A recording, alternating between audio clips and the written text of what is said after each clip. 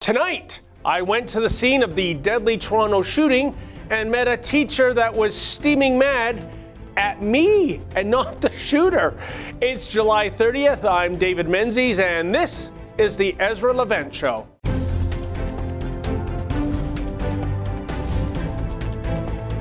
Why should others go to jail when you're the biggest carbon consumer I know? There's 8,500 customers here, and you won't give them an answer. You come here once a year with a sign, and you feel morally superior. The only thing I have to say to the government about why I publish it is because it's my bloody right to do so. Last week, in the aftermath of the latest deadly atrocity to hit Toronto, we visited the scene of the crime on Danforth Avenue to see if people were buying the official narrative of the event. You know, that the gunman was mentally ill and perhaps that this murder spree was due to a psychotic outburst. Or was there perhaps more to this story? After all, the day we ventured out to interview people, CBS in the U.S. was reporting that Faisal Hussein had allegedly visited ISIS websites and had even pledged his allegiance to ISIS. And he had allegedly visited such beautiful bastions of tolerance and democracy as Afghanistan and Pakistan. Now, the vast majority of people we spoke to were very thoughtful and reflective. And then, just as I was interviewing a couple, a woman who it turns out is a Toronto high school teacher inserted herself into the conversation, and what rapidly emerged was a cliché-o-matic rendition of every leftist, socialist, progressive mantra ever conceived. But make no mistake, she was no caricature from Central Casting, folks. She was as real as it gets.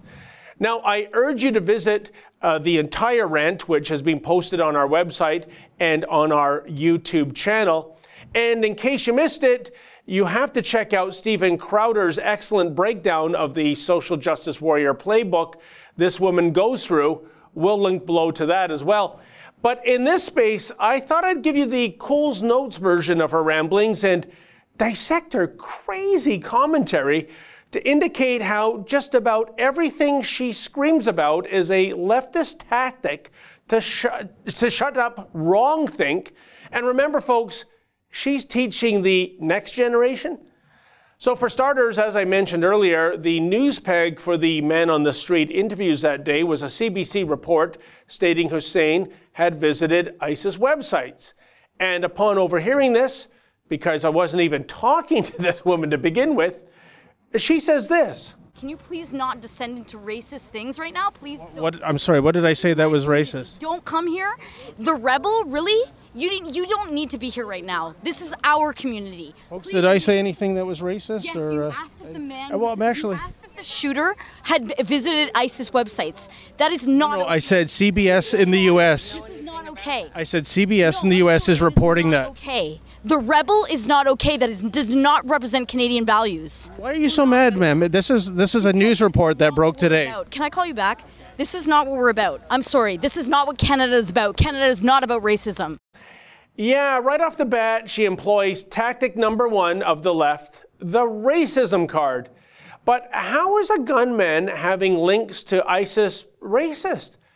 ISIS is not a race. Islam is not a race. In fact, ISIS will gladly take any recruit who wants to be a jihadi in terms of being a pawn to bring down the society and install that Islamic caliphate. As long as you're willing to strap on a suicide bomb and carry out some carnage, ISIS will accommodate you. Gotta say this about ISIS, they just don't discriminate when it comes to recruiting their angels of death and destruction. Even so, that's the thing with the left today. Every slight or perceived slight is racist, even if race is completely irrelevant to the issue at hand. Which brings us to leftist tactic number two. As CBS in the U.S. is reporting that he had... CBS, that's like reporting on Fox. Fake news, really? Man. The rebel, fake news. Okay. Fake news. What's real news? People that actually have a media outlet that is real and not racist. Like CBC? Is, dude. Yes, like CBC, it's better. It's not perfect, but it's definitely better. Yes, fake news.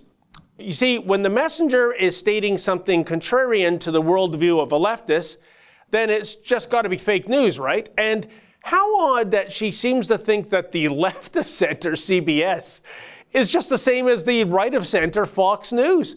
But that's the crux of the matter, isn't it? Even if a news source that is politically aligned to her worldview reports something that's not in keeping with her viewpoint, then it is therefore fake news. Now, on to leftist tactic number 3. And the mass, what does the mass shooting have to do with a man that, like, come on, man. What does it have to do with a man who you didn't finish that sentence? Why should I need to? Because I'm trying to understand what you're saying, ma'am. This is what is known as just say something that is completely incoherent and hope that it sticks. And when a leftist is challenged on his or her inability to form a complete sentence, just state, why should I need to? As if everyone should understand such gibberish. And if you don't understand such gibberish, then you are the problem. Leftist tactic number 4. This is our city. This is our city. You need to not be Here's here. the thing. I need to not be here. You need to not Based on whose authority? Based on my authority, because I live here. Do you? Okay. Do you?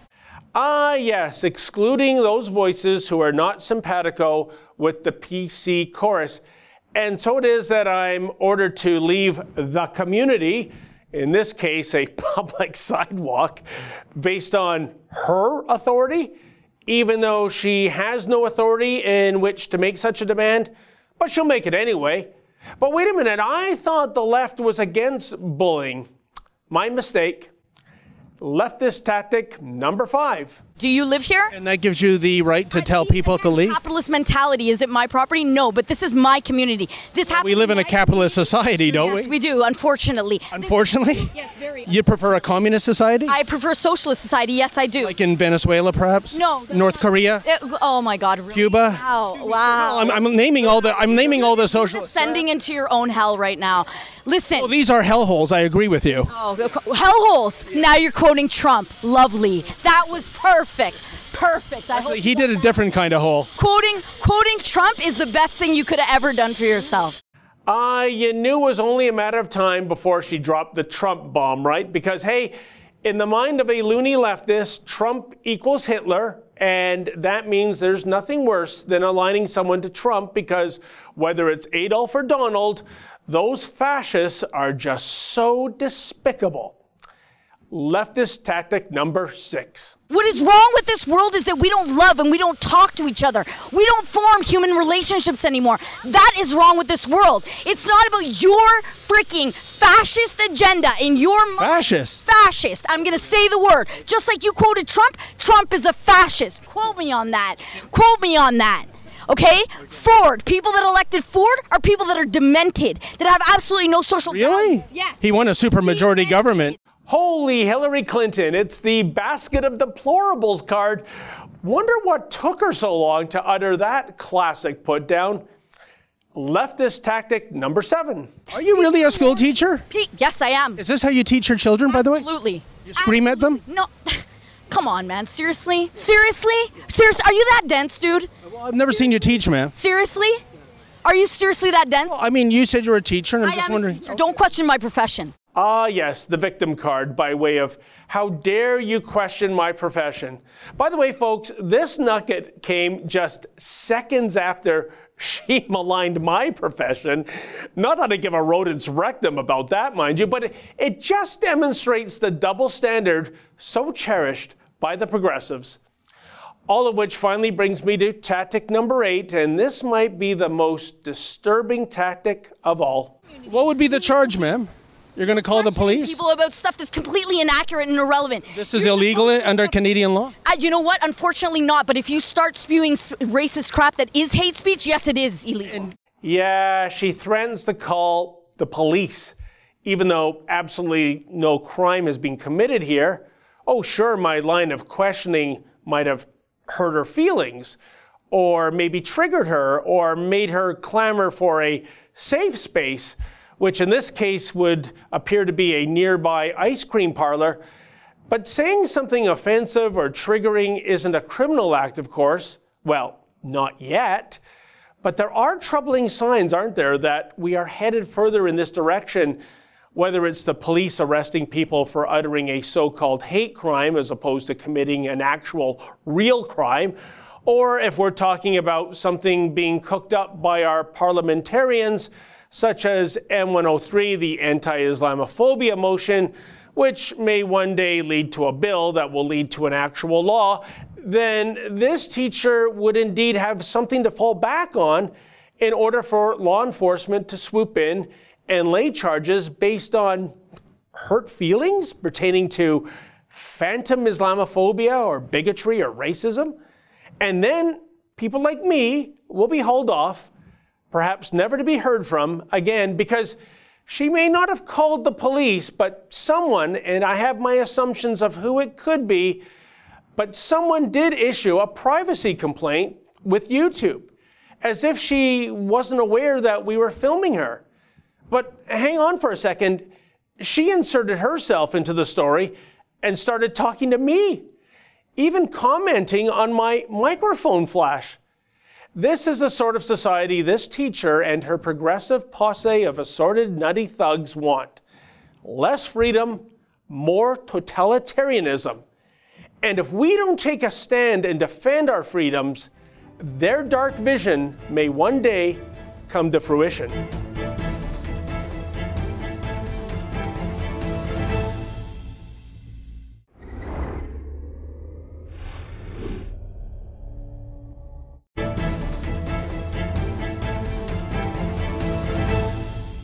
DC Comics' Justice League hit HBO this month, bringing new calls for, well, you guessed it, sexism. You see, critics seem to think the empowered Amazon women are objectified because they show off their physiques. But my next guest has another theory. Maybe these lonely feminists are just jealous? Joining me now to discuss this is the Rebels' own Ben Davies. How you doing, Ben? I'm doing fantastic, my man. How are you doing? Oh, it's just wonderful. But not so wonderful when I see people going after something from my cherished childhood reading, which is the comic books. And now, Ben, take me through this. Somehow, superheroes, and one of the de rigueur aspects of almost every single superhero ever written is an astonishing physique, both male and female. And now, like I said, take me through this. There's some kind of a problem with a very nice female physique on a superhero like Wonder Woman? Basically, you're right. The problem is you can't be that wonderful. That's just not fair to certain people. And it's highlighted so perfectly. Comedy speaks the most truth, I think, to our times. And Owen Benjamin did this joke that was exactly what's going on in today's society, especially when it comes to the feminist movement. And he said that men are capitalist and women are communist. Men, if they see a guy that's great physique, he's smart, he's intelligent, he's a great quarterback, he gets to lead us, he'll do this, we're going to follow him, we're going to elevate him, we're all going to do better. Women get together and they see a beautiful girl and they're like, oh, she must have herpes. She's a horrible person. And they immediately try to tear her down and bring them down to their level. And it's exactly what goes on in these movies. And right now they're being hammered, specifically Justice League, for highlighting certain Amazonian women who have a great physique on camera, while in the previous movie, everyone kind of wore the same thing to make everyone look alike. And you know, Ben, if we go back to the previous movie, that was the Wonder Woman film, which was directed by a female director. And I think that, if anything, they kind of desexualized Wonder Woman. That costume, if you look at what the actress is wearing in the Wonder Woman movie versus what the comic book character wears in the classic Wonder Woman comics, it's been really, she's really covered up in the film version, don't you think? Yeah, I think they did a good job of trying to blend it to modern day times. And I really liked what Patty Jenkins did in the first Wonder Woman. It was really well received. And people forget now that the Justice League movie came out and it was directed by a man and it's getting slammed for being sexist or whatever. The first Wonder Woman movie, before it was released, was getting criticized up and down for having Gal Gadot, a supermodel, play Wonder Woman. They're like, oh, Wonder Woman would never be this skinny. You're trying to show this perfect image of a woman that we can't live up to. These kind of complaints were levied constantly on the film project until it was received like this. And now you just see the same kind of outrage, but now funneled through a different avenue with the new Justice League movie, where they have a guy, it's the symptom of the same leftist political tactic of identity politics, where it's like, okay, only a woman can direct a female lead movie, and only an African American director can direct an African American movie, and so forth. So this is spilled into this as well, where they're saying because Zack Snyder is a man, clearly his intent was to objectify these women and not highlight their incredible individual talents and physiques. And I have to say, too, when I first watched this, as someone who's a former athlete and been around some of the best athletes in the world, I watched the scene that they're talking about where they escape and they break down the walls and all these girls sacrifice themselves breaking down these pillars, that I was like, oh, these are not actresses. That's really impressive. They didn't hire just models. They hired CrossFit athletes. And sure enough, in the in the article that I researched, I scrolled down and they were all CrossFit athletes because those are the best physical performance women in the world. And to highlight them, they had them in different outfits so you could see how strong they were when they broke down the pillars. You could see like their abs and they were cut up and like really jacked. And I was like, wow, that's really impressive. And what's funny is in the first movie, these same actresses were in it, but you didn't notice them because they covered them up so all the women would look the same. No one was individually special or unique. And that was what I thought was cool about the Justice League movie, was they had some women that were stronger. Some people were archers and their costumes were all uniquely different to highlight each attribute about the different actresses on camera. And I thought it was great that they used these incredible athletes. And keep in mind, this is the same kind of outfit that every CrossFit athlete wears in their competitions. If you look up any of these girls in their competitions, they wear the sports bra and the spandex shorts. It's just, and they're like, well, you can't wear that because that makes us feel uncomfortable because we're not as toned as you are. Well, I'm sorry, you're not fit for the screen, but these women were fantastic. And it's a shame that they're being like completely destroyed on social media for just being excellent at what they do. Well, Ben, tell me, one of the criticisms, costumes aside, is that in the Justice League movie versus the Wonder Woman movie, that there was an inordinate number of so-called butt shots in the Justice League film, which of course was directed by a guy.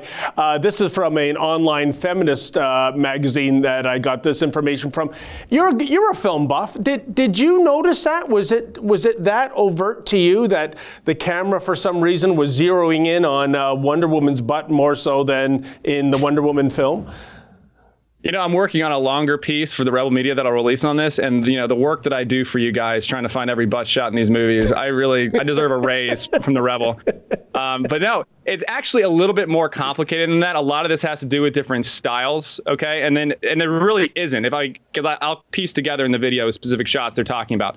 OK, and there's plenty of shots in both movies. Here's the thing. In every movie, there is this moment. And this is a directing 101 skill that you have to master to be a director, where you look up at someone when they're in a position of power, okay? And this is highlighted by Orwell when he used to cut the floors out of the studio so they can get the camera under the floor to look up at the hero, to make them look larger than life, in control, powerful. And unfortunately, if you have, females that want to wear skirts and high heels, it's going to look like you're trying to do that. But in every scene where they're doing this too, you're looking up at the men, like having butt shots and crotch shots. But it's just not as like, oh my gosh, you're doing this because they're women on the screen. It couldn't be farther from the truth. And Zack Snyder's style is all about moments. If you cut down any of his films, he tries to recreate the most extreme version of every moment in his frames. And that's usually going to be looking extremely up, extremely down. It's just his style of film also woven into it. And it's being picked apart because now you're comparing it to Patty Jenkins' movie, which is completely different. Interesting. And, it's funny, Ben, poor DC Comics, when it comes to the Wonder Woman property, it just seems to attract controversy because I thought we were all supposed to have a hate on for the lead actress, Gal Gadot, because, in certain circles, I should say, because she's Israeli. You remember that in some countries they weren't showing it because of her heritage. And so I guess she can't win, whether it's her nationality, her beautiful looks, the way the camera goes on her body. People are just complaining for the sake of complaining. It's a comic book character, for goodness sakes. I know. And it's the same thing. You can't just appease that kind of mob. Like I said, they were complaining about Wonder Woman originally for all these other reasons. They're going to keep complaining about this one for the same reasons. She's wearing the same costume. She looks amazing. It's incredible. Like I think the first Wonder Woman movie was fantastic. This movie isn't as good and should be criticized for those reasons, probably because the studio made them include 3 different origin stories in a 2-hour movie, which is insane. But yeah, I mean, they should just look at what's been great about this and be happy that there's a female lead finally who's tremendous. She's a great spokeswoman for everything going on with Wonder Woman. And I think the performance and costume highlights how great of an actress she is. It was all about Wonder Woman and the way Gal played her. And it's a shame that she gets hammered by these people who just need something to complain about constantly and just want everyone to fit in their own own box. They don't feel insecure about their own choices or the way that they live. Indeed. And, Ben, we'll have to wrap it there. And I would say this to our viewers, that if you think Wonder Woman's costume is over-sexualized, there's a more obscure character in the DC universe called Power Girl. Don't ask me how I know these things. And I'll tell you, Power Girl's costume makes Wonder Woman's costume almost look like a nun's habit. So, hey, everybody, take a chill pill. These are superheroes, male and female. These costumes are supposed to enhance their bodies. And last word goes to you, Ben. Well, I hope everyone can just be celebrated and not be trying to fit into a box. If you're super talented and you're going to train and discipline yourself, I think you should be able to show it off and appreciate all the work that you put into it. With like these girls the Amazons are getting hammered for showing off their abs and ripped forearms. And I think the people that are complaining about this need to look in the mirror instead of complaining about the choices, or instead of blaming other people for the choices they've made. Couldn't have said it better myself, Ben, and nobody wants to see a superhero or a superheroine in this case wearing a burqa. Listen, Ben, thank you so much for weighing in. All the best. Thank you. Thanks for having me. Thank you. And that was Ben Davies. And folks, keep it here. More of the Ezra Levant Show to come right after this.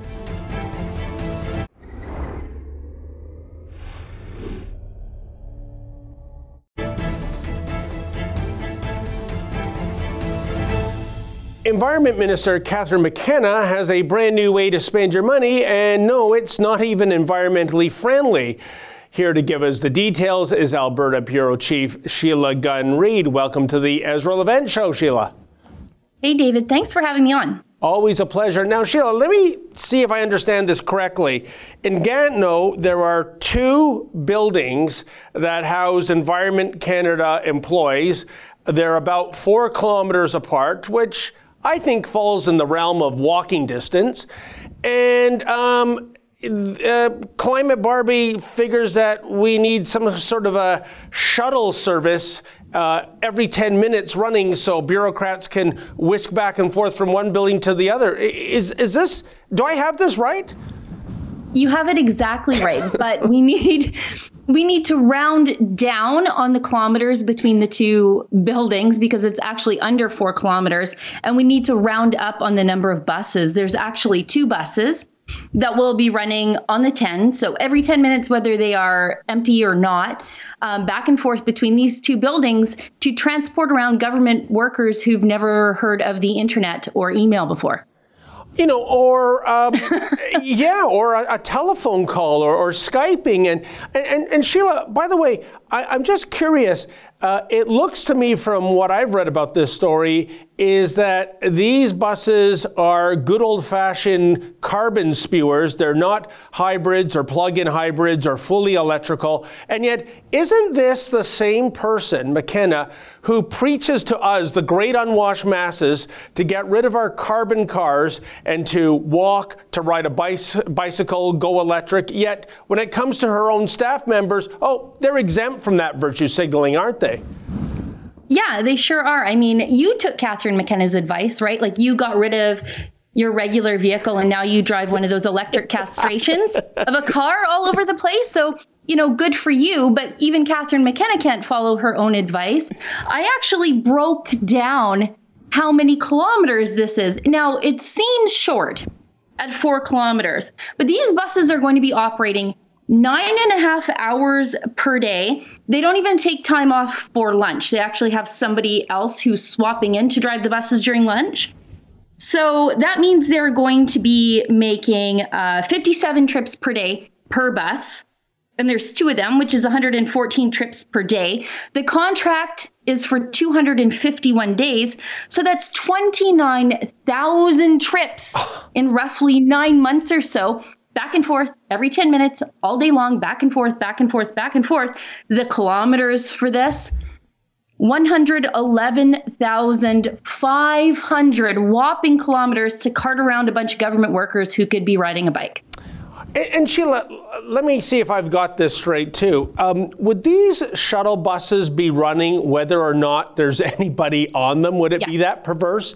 Or would they just be parked there until there's at least one Environment Canada bureaucrat ready to go to the building less than 4 kilometers away? Well, the contract says they're going to be running whether they're full or not. And if somebody on the other side of the line is waiting on a bus, I guess they have to go over and pick up that person. I mean, it is so outrageous. This is someone who says that, fossil fuels are bad for the environment and the economy. Well, Catherine McKenna is rolling a lot of coal these days to help out her environment and climate change employees, who should be the ones who are really leading the way on this sort of stuff. And also, Sheila, I don't know if this is doable or what the figures would be, but it seems to me to be the template for an inefficient system to have two buildings less than 4 kilometers apart. Why not just consolidate everybody in one big building and not have to worry about any commuting back and forth and any carbon burning? What about that? This is the federal government. They don't get more efficient. They want me to get more efficient, but they don't do things efficiently. I mean, you're so exactly right. Why aren't they just finding a bigger office space, shuffling around a couple of offices so that everybody's working in the same space? No, we have people who are refusing to, you know what, even drive your own car for the 3.8 or 3.9 kilometers or whatever it is. Why do I have to pay to drive these people back and forth? Oh, it is absolutely stunning, Sheila. And as you know, earlier this month, we got the news from Greyhound that in the vast majority of Western Canada, Northern Ontario, they're shutting down operations come October. And one of the reasons is that, granted, there are more people with cars driving and, so bus customers are down. But one of the reasons for the shutdown is government regulation. And by that, I mean specifically, Greyhound had to run full, 53-seat large coaches. They couldn't run, shuttles like what Catherine McKenna is proposing here, or smaller buses. And that meant incredible inefficiencies, because you'd have some situations on routes where the bus is virtually empty, yet they still had to have that big 53-seat bus out there. Sheila, can you explain to me why the government thinks that they have it right when it comes to bus transportation to begin with? Well, they have it right because they don't have to pay for it, David. Can't you see that? I mean, in Western Canada, Greyhound also in our smaller locations where they're not running a full bus, they're also up against a carbon tax, at least in Alberta and in British Columbia. But you see, the federal government, they don't really have to worry about that because they can just reach into the pocket of taxpayer to cover the gas to go into their buses. So they don't have to live with the real life business implications of driving an empty bus back and forth while the cost of fuel just goes up and up and up. But, Sheila, on this point, I mean, I'm sorry to belabor it, but I just don't understand what the ostensible policy reason would be when the officials from Greyhound go, listen, we can do this route easily with a 20-seat shuttle as opposed to this big 50-plus seat bus. I mean, why in the world would you make Greyhound run the bigger bus from either a business standpoint or, because this is, we're talking about McKenna, from an environmental standpoint too? David. See, you keep thinking like someone who cares about the bottom line. And we know the government doesn't care about the bottom line. That's why they're buying buses to drive back and forth 3.8 kilometers. You're looking at this through a perfectly reasonable lens, the lens you'd run your household through, the lens that you would drive your own car with. Or if you had a business to run. But this is the federal government, David. And this is Catherine McKenna. And the only time she rides a bike is when there's a camera around, not when she has to take files back and forth between two offices. Yeah, I saw that bike riding photo she tweeted out. And I bet you that the length of that bike ride was, the same as the length of her driveway. So I'm not buying it. But, well, Sheila, I guess we'll just have to wrap it there. I mean, it's just, it's so disheartening to see this kind of waste occurring, but it just never ends. And by the way, from point of clarification, the new Menzoid Mobile is a plug-in hybrid. And I have a picture of you riding in it, by the way, after the Rebel it's a lie. Live event. That's fake news, David. Fake news. But the only reason I went that route was indeed to get some of my own taxpayer money back under the previous Ontario regime government that was giving a rebate. So there you have it. Don't think I've drunk the Kool-Aid quite yet. So, Sheila, last word to you, my friend. Well, I actually have a petition to Catherine McKenna calling on her to lead the way and be the example for all of us to walk, ride her bike, or take public transportation with the rest of us peasants between these two very close offices. And to sign my petition, go to carboncatherine.com. Indeed. And, maybe these federal government employees should also watch those old participation ads, because I thought that was the reason why the 50-year-old Swede was healthier than the 30-year-old Canadian, because we have such sedentary lifestyles. Sheila, Thanks so much for your latest expose. Great stuff. Thanks, David. You got it. And folks, keep it here. More of the Ezra Levant Show to come right after this.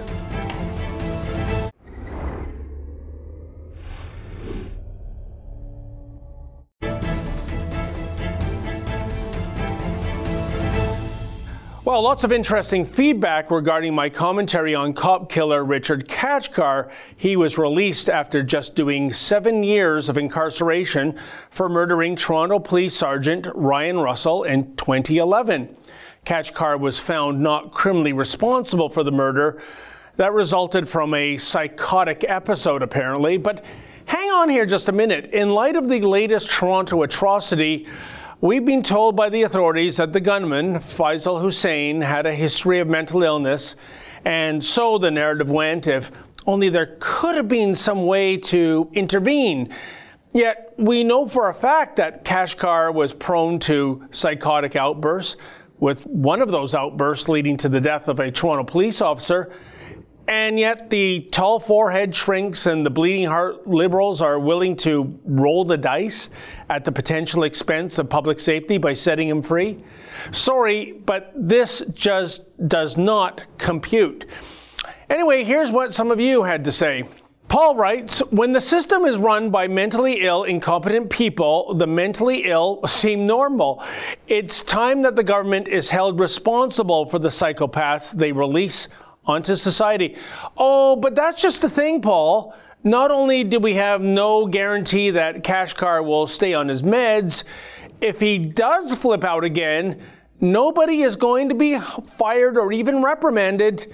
They are basing their faith on an inexact science at best, and if something goes tragically wrong, they'll just collectively shrug their shoulders and say, hey, win some, lose some, I guess. And Andy writes, sure, once again, though, those sensitive psychologists and psychiatrists who promoted this nuttiness should have to have Kachkar live next door to them, right? Well, Andy, that'll be the day. I suspect that when it comes to moving in next to someone who has committed homicide, these sensitive psychologists and psychiatrists probably likely embrace NIMBYism to the nth degree. And Amy Lynn writes, it's you cons who enjoy stripping away various social programs that can help thwart mental illness early on. You and your ilk made your beds, Menzies. Enjoy. Sorry, Amy, the brand of conservatism I subscribe to is all about making the punishment fit the crime. Since we don't have the death penalty in Canada, unfortunately, I would have liked to have seen Mr. Kachkar locked up for life so that he could never take the life of another innocent person again. But it is you progressives who are all about prison leniency, even for the worst of the worst, and add in open borders and sanctuary cities. And you know something? It's only going to get that much worse, Amy. And that's the fault of your ilk, not mine. Well, that's it for tonight's show, folks. Thanks so much for tuning in. And remember, without risk, there can be no glory. Good night.